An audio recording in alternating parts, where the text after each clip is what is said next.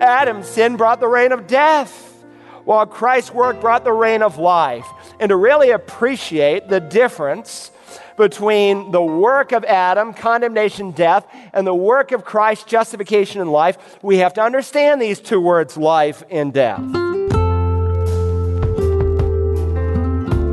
Hello and welcome to Search the Scriptures, the Bible teaching ministry of Dr. Carl Broggi. Dr. Broggi is senior pastor at Community Bible Church in Beaufort, South Carolina. We are in chapter 5 of our study from the book of Romans. This particular chapter is filled with rich theological truths, and so we are slowly working our way through the various concepts that the Apostle Paul introduces. We've seen already how, through the sin of Adam, sin nature was introduced into his lineage, such that we are all born sinners. But the good news is that Jesus offers an antidote to sin's curse, and that is the gracious free gift of salvation. Verse 15 of Romans 5 tells us that salvation through Jesus was offered to the many. And that begs the question, does the many referring to sinners include everybody or just a select few? This is an important question, and it has divided many people into varying opinions. One group who holds a particular idea of limited atonement is known as Calvinists because they ascribe to a number of John Calvin's principles. Today's message is entitled, For Whom Did Jesus Die? And let's get the answer to that question as we rejoin Dr. Broggi. From the context of what we've been reading here in Romans chapter 5 and verse 15, when it says the many died, do you think it means most or all? What do you think? Yeah, it means all, clearly. It can't mean just some, because we're all incriminated with Adam's sin, because we all sin in and with Adam, and so no one can escape death. It's appointed for a man to die once, and after that comes the judgment. Now, you may be wondering why I am belaboring this, and I'm going to tell you. A lot of you have asked me, am I going to address Calvinism? And I said, of course, we can't escape it in studying the book of Romans. But Calvinism, when most people use that term, they're just referring to one aspect of Calvinism, namely the doctrine of divine election. The Bible teaches the doctrine of divine election. It doesn't teach that men are not elected. It teaches men and women are elect. That's not the issue of debate. The issue of debate is not if people are elected. The issue of debate is how people are elected. On what basis does God elect people? And Calvin had one way of thinking of it. Many of his followers had one way of thinking of it. And some of us have a different way of thinking of it. Now, Calvinism, in fairness to them, is a very big topic. But they all are interwoven together. In Calvin's thinking, which came out of Roman Catholicism, that came out of St. Augustine, was based on a truth that Augustine said in the 4th century, that God was done with the Jewish people, and that the church, the new Israel, is now God's instrument. And Augustine had to apologize to God, I'm sure, when he met him in heaven, for some of the things he said about the Jewish people. Some very anti-Semitic things. And when you go into the Holocaust Museum in D.C. or there in Israel as well, they have posted some of these letters and statements, and it's just embarrassing to me as a Christian. But because he felt like God was done with national Israel, and that's what Catholicism said, they said, well, we're the true church. God is working through us. And Calvin just put a different spin on it. He said, well, it's not this organization, it's the body of Christ, but it was the same theology. And that affected the way he will look at Romans 9, 10, and 11. He won't see the subject as national election. He will see it as personal election. Now, his doctrine of salvation can be summarized in an acrostic. I say his doctrine, the doctrine of hyper-Calvinists, can be summarized in the acrostic TULIP. T stands for total depravity.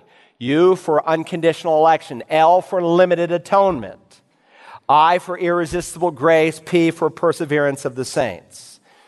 Now, again, while there are many issues to Calvinism that we're going to explore, this is kind of the watershed issue.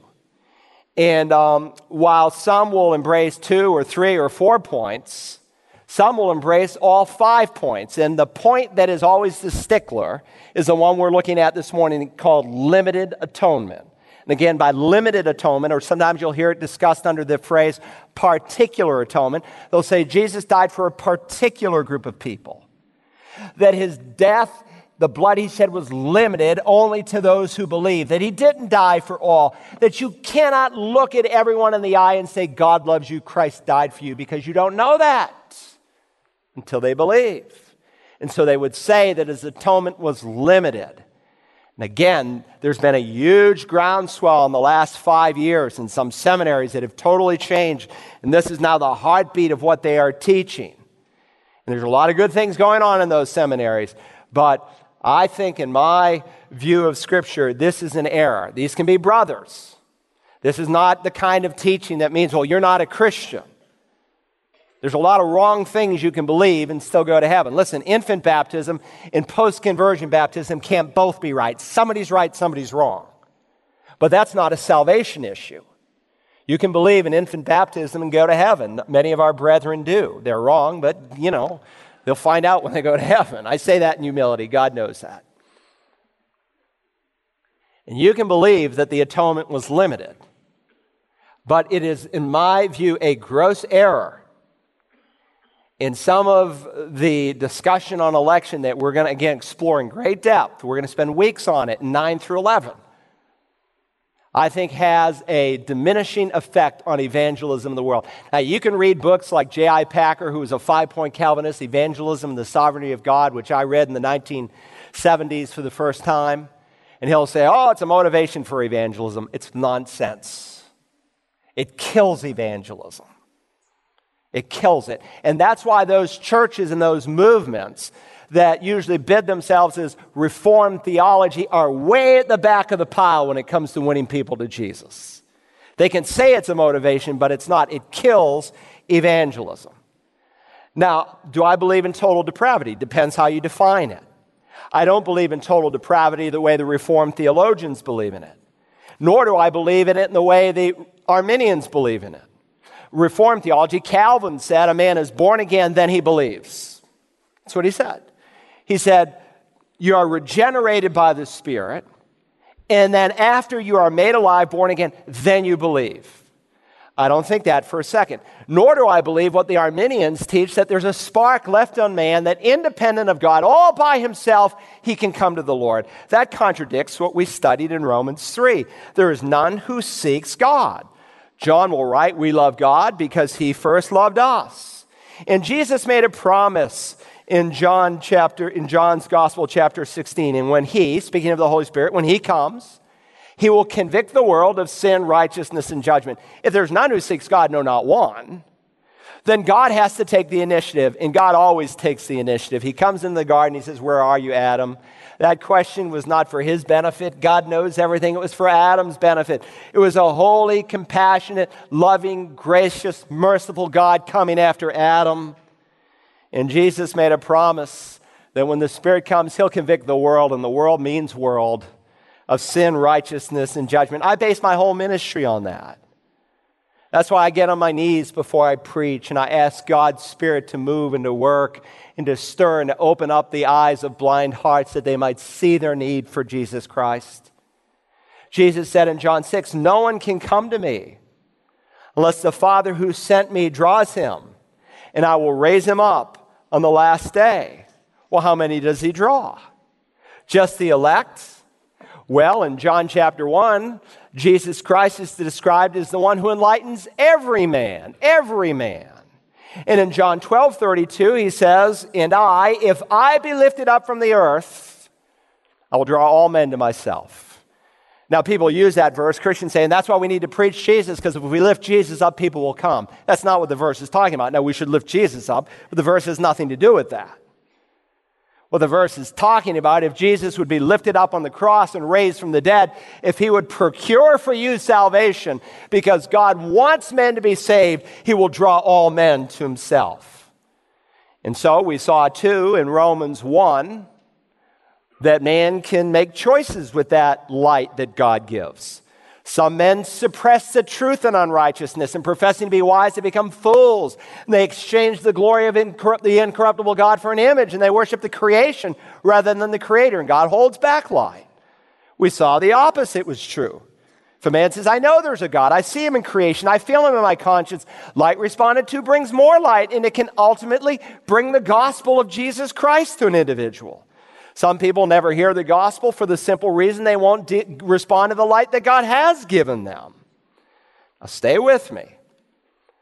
Man is totally depraved. The initiative has to come with God, and God's heart is towards all men. He wants to draw all men to himself, but not all, of course, will respond. Now, beyond total depravity, there's the issue of perseverance of the saints. And we're going to study that in Romans chapter 8. Then there's the issue of unconditional election. What does the Bible mean when it says we're all elected in him before the foundation of the world? And what is irresistible grace? But today I just want to deal with limited atonement. Now here's a verse that those who say Jesus didn't die for everyone but some, here's a verse that we'll use. Let me give it to you. We recite it almost every time we have the Lord's Supper. And when he had taken a cup, and given thanks, this is Mark 14, he gave it to them, and they drank from it. And he said to them, this is my blood of the covenant, which is poured out for many. And so the hyper-Calvinist says, there you have it. His blood wasn't poured out for all, but for many. It was limited only to those who would believe. What we saw in Romans 5. What does the word many mean? But the free gift is not like the transgression. For if by the transgression of the one the many died, much more. If by the transgression of the one, much more did the grace of God and the gift of the grace of the one man, Jesus Christ, abound to the many.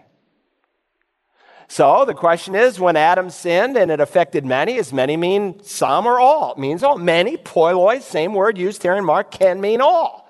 By the way, John Calvin wrote this in his commentary on this verse from Mark 14. He said, and I quote, by the word many, he means not a part of the world only, but the whole human race. John Calvin didn't believe in limited atonement. That's why we call them hyper-Calvinists, because they're more Calvinistic than Calvin himself was. Many means everyone in both verses. You have to allow Scripture to interpret Scripture. But the 5-point Calvinists would say, well, what about John 10:11? Jesus said there, I am the good shepherd, and the good shepherd lays down his life for the sheep. They would say, you have to admit, he's referring to believers when he says he lays down his life for the sheep. Well, he is talking about believers. And in the context, he's describing how he is different from the thieves and the robbers who don't care about the sheep, who are hirelings, who won't sacrifice for the sheep, who don't really love the sheep. We're in contrasting himself with them. He lays down his life for the sheep. He sacrifices himself for his people because he truly loves his people. This verse is not talking about the extent of the atonement. Among other things, it's talking about the intent of the atonement. And so we spoke of this in Romans 1. We studied that we are not simply loved of God, but we're called his beloved. We are beloved when the verb is used of God. God loves the world, but he has a special affection if you've been born again. I love my next door neighbor's kids, but not like I love my own kids. My own children have a special affection, and as many as receive Christ, to them he has given the right, the power, the authority, exousia, to be children of God. Listen to this verse. 1 John 2, 1 and 2. Jot it down, my little children. I'm writing these things to you so that you may not sin. If anyone sins, we have an advocate with the Father, Jesus Christ the righteous. He's talking about Jesus who pleads our case before the Father. Now listen carefully. And he himself is the propitiation for our sins, and not for ours only, but for those of the whole world. The Bible says that Jesus is the propitiation for the sins of the whole world. Now, how do the hyper-Calvinists translate or understand this verse? Oh, the whole world of the elect. He's not talking about the elect in this context. A few verses later, he'll say, for all that is in the world, the lust of the flesh, the lust of the eyes, the boastful pride of life, is not from the Father, but is of the world. He's not talking about the world of the elect. He's talking about an ungodly world for whom Christ died. If this was the only verse I had in all the Scripture, I would believe in an unlimited atonement. Jot down this verse, 2 Peter chapter 2, verse 1. He's describing false teachers, apostates, whom he tells us in that chapter their end is eternal destruction. But of these people, but false prophets, he warns, also arose among the people in the Old Testament, just as there will be false teachers among you in this age. Who will do what? Who will secretly introduce destructive heresies, even denying the master who bought them, bringing swift destruction upon themselves. The master who bought them, Jesus with his precious blood, died even for these false prophets, these false teachers who bring into the church destructive heresies. That does not sound like a limited atonement to me. And the most quoted, most memorized verse in the Bible, in John 3:16, John records, "For God so loved the elect." I guess he didn't say that, did he? "For God so loved the world, that he gave his only begotten Son, that if the elect would believe in him." No, he said it as plain and as clear as he could say it, that whoever believes in him should not perish but have eternal life. Now, I believe Jesus died for everyone. Jot down this verse, 2 Peter 3 and verse 9. "The Lord is not slow about his promises, some count slowness, but is patient with you, not wishing for any to perish, but for all." Pas. And in every other verse in all the Bible, the word pas, when it says all, means all, and no one debates that. But we want to debate it here. He doesn't mean all kinds of men, they would say, to come to repentance, but not all men. And so it's reasoned. It's not God's will, as you unlimited redemptionists say, from 2 Peter 3:9, for anyone to perish and go to hell. But the fact is that men go to hell, and that would make God less than sovereign, because God's will is not accomplished. Don't get the idea that because God is sovereign, that God's will is always done. I hope you don't think that rape and sodomy and adultery and fornication and drunkenness is part of God's will, because it's not. God is not willing that men perish, but God created man with a free will, and because of that, people perish. Now, the hyper-Calvinists would say, well, if you say that Jesus' death is for all, and all men don't get saved, then it means that his death is less than effectual, and it means that God really is not sovereign. Now listen, your pastor believes in a sovereign God. I don't believe there's a blade of grass that can move apart from God's sovereignty. There's not a bird that falls to the ground apart from God's notice. He knows every star in the sky. He's called each and every one of them by name. And so God, in his sovereignty, who allowed his Son to die for all men, also in his sovereignty has given man a free will to choose.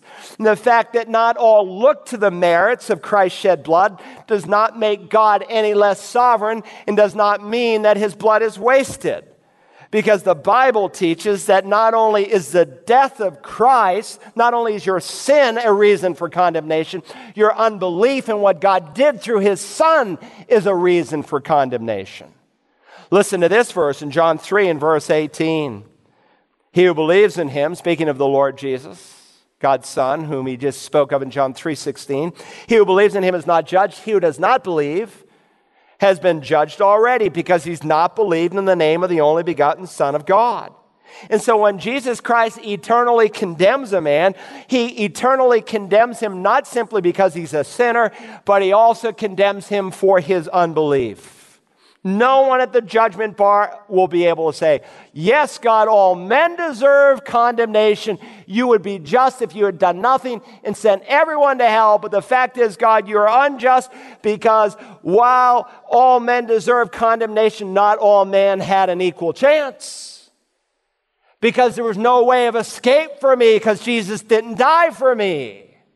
No one will be able to say that, because the same blood that can save me will be the same blood that will condemn other people.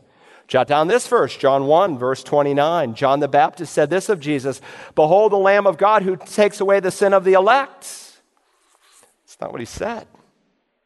"Behold the Lamb of God who takes away the sins of the world," the sin of the world. The point I am trying to make is that I reject the doctrine that Jesus died just for some. Now, in addition, it would make this analogy here in Romans 5:15 meaningless. Look again at the verse. For if by the transgression of the one the many died, much more did the grace of God and the gift by the grace of the one man, Jesus Christ, abound to the many. The contrast is very, very clear. Now, I've just cracked the door on this, but don't get lost in this theology. I know this is some heavy stuff, but we're talking about the contrast between Adam and Christ in their motive and in their effect. And so, in the contrast in the effect, look now at verse 16. He said, the gift is not like that which came through the one who sinned. For on the one hand, the judgment arose from one transgression, resulting in condemnation. Underline in your Bibles that word condemnation. But on the other hand, the free gift arose from many transgressions, resulting in justification. Underline that word justification. For if by the transgression of the one death, underline that word death reigned through the one, much more those who receive the abundance of grace and of the gift of righteousness will reign in life. Underscore that word life. In life through the one, Jesus Christ. 4 words contrasting the results between Adam's deed and Christ's decision. I have them again underlined. Condemnation, justification, death, and life. And so Adam's sin brought condemnation while Christ's work brought justification. Adam's sin brought the reign of death while Christ's work brought the reign of life. And to really appreciate the difference between the work of Adam, condemnation, death, and the work of Christ, justification, and life, we have to understand these 2 words, life and death. Paul's going to expand on these concepts in great detail when we come to Romans 6-8. And I don't want you to miss a single sermon. It's going to be so important when we come to that section. But let me just crack the door for a moment. What happened to Adam in the Garden of Eden when he sinned? Well, again, when God made Adam, he said, let us, not let me. In kernel form, the doctrine of the Trinity is found even in the first chapter of the Bible. It's a Hebrew pronoun that speaks of the triunity of God. Let us make man in our image, according to our likeness. The Bible says that God is Father, God is Son, God is Spirit. Likewise, Adam is body, soul, and spirit. He's made in a triune way because he's made in the image of God. Listen to what Paul said when he prays for the church at Thessalonica, and by extension for us. May the God of peace himself sanctify you entirely, and may your spirit and soul and body be preserved complete without blame at the coming of the Lord Jesus Christ. Man is a triune being made in the image of the triune God. Adam with his spirit was able to worship God and to know God. Man's spirit is like a transmitter. It's like a receiver. It's what gives him the capacity to worship and to know the Lord. And so Jesus says God is spirit, and those who worship him must worship him in spirit and in truth. When we come to Romans 8, he will say that when we're saved, the Spirit himself will bear witness with our spirit that we've become children of God. He's already said in this 5th chapter that the Holy Spirit has been poured out into our hearts through Christ who loved us. So there's the spirit of man, but there's also the soul of man. The word for soul is the Greek word psyche. We got our word psychology directly from it. And in a broad sense, and this is where it's a little challenging, sometimes the word soul, remember words get their meaning in context, sometimes it's used to describe the entire immaterial portion of man. And so Jesus says, for instance, what does it profit a man if he gains the whole world and forfeits his soul? But in a technical sense, man is described as a tripartite being.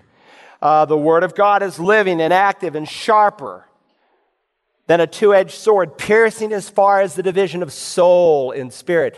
If the spirit and the soul were the same, you couldn't divide them. But God says they're divisible. And so in a technical sense, God describes us as having a soul, a spirit, and a body. And so the soul of man, when it's used technically, is used to describe the mind, will, and emotions of man. But man also has a body. Paul describes it in 2 Corinthians 5 as your earthly tent. And it's like a tent in a lot of ways. And that with time, a tent weathers and it begins to get holes and it begins to break down. And as you get older, you don't get better, you get weaker. That's just the reality of it all. And so this is our spacesuit. This is how people relate to the immaterial person, the real me that is on the inside. Now, if you can understand what happened to Adam when he sinned, you will appreciate your salvation so much more. God warned in Genesis 2, "From any tree you may eat, but from the tree of the knowledge of good and evil you shall not eat, for in the day you eat from it you will die." Literally, the Hebrew text reads this way. It's rather wooden, but it's literally what it says. "For in the day that you eat from it, dying you shall die." Dying you shall die. It describes a progression in the original. Well, what happened to Adam on that day that he ate? Well, he died initially. He died in his spirit. And so Ephesians 2 describes man as being dead in our trespasses and sins. Paul describes ungodly women as the walking dead. They are physically alive but spiritually dead. And so the day that Adam sinned, the lights went out. The scripture says in Proverbs, "The spirit of man is the lamp of the Lord, searching all the innermost parts of his being." Spiritual darkness came upon Adam, and so he's afraid. He's hiding from God Almighty, because dying you shall die. And so he immediately died in his spirit. But then progressively, he began to age. And so we're born aging. We get older and older and older and older and older from the moment of conception. But man also dies in his soul. Man's soul, and we're going to study this when we come to the 6th chapter, is not getting better, it's degenerating. Your mind, your will, and emotions doesn't progressively get cleaner, they get worse. A dirty old man gets dirtier. And this is why it's important to be born again. A little child who has a certain innocence to him, who knows so little of this world, in many ways we'd say, well, his thought life is clean. But as he walks through this dirty old world, his thought life gets dirtier, and some people's thought life gets dirtier than other people because of choices that they make. And so we're going to see in Romans 6 through 8, he's going to talk about our old man and our old person and how it gets bad. This week, I bought my wife some beautiful cut flowers. And they were gorgeous when I gave them to her. But they're beginning to droop this morning. They're not quite like they were. Why? Because they've been cut off from the source of life. "For in the day you eat from it, dying you shall die." He died immediately in his spirit. Progressively, he was decaying. He was rotting, man, in his mind, will, and emotions. And ultimately, he will die in his body. God said to him in Genesis 3:19, "You are dust, and to dust you shall return." And so that's the result of what Adam did: condemnation and death. For a copy of today's study from Romans 5, verses 15 to 17, entitled, "For Whom Did Jesus Die?" call Search the Scriptures at 877-787-7478 and request program ROM25.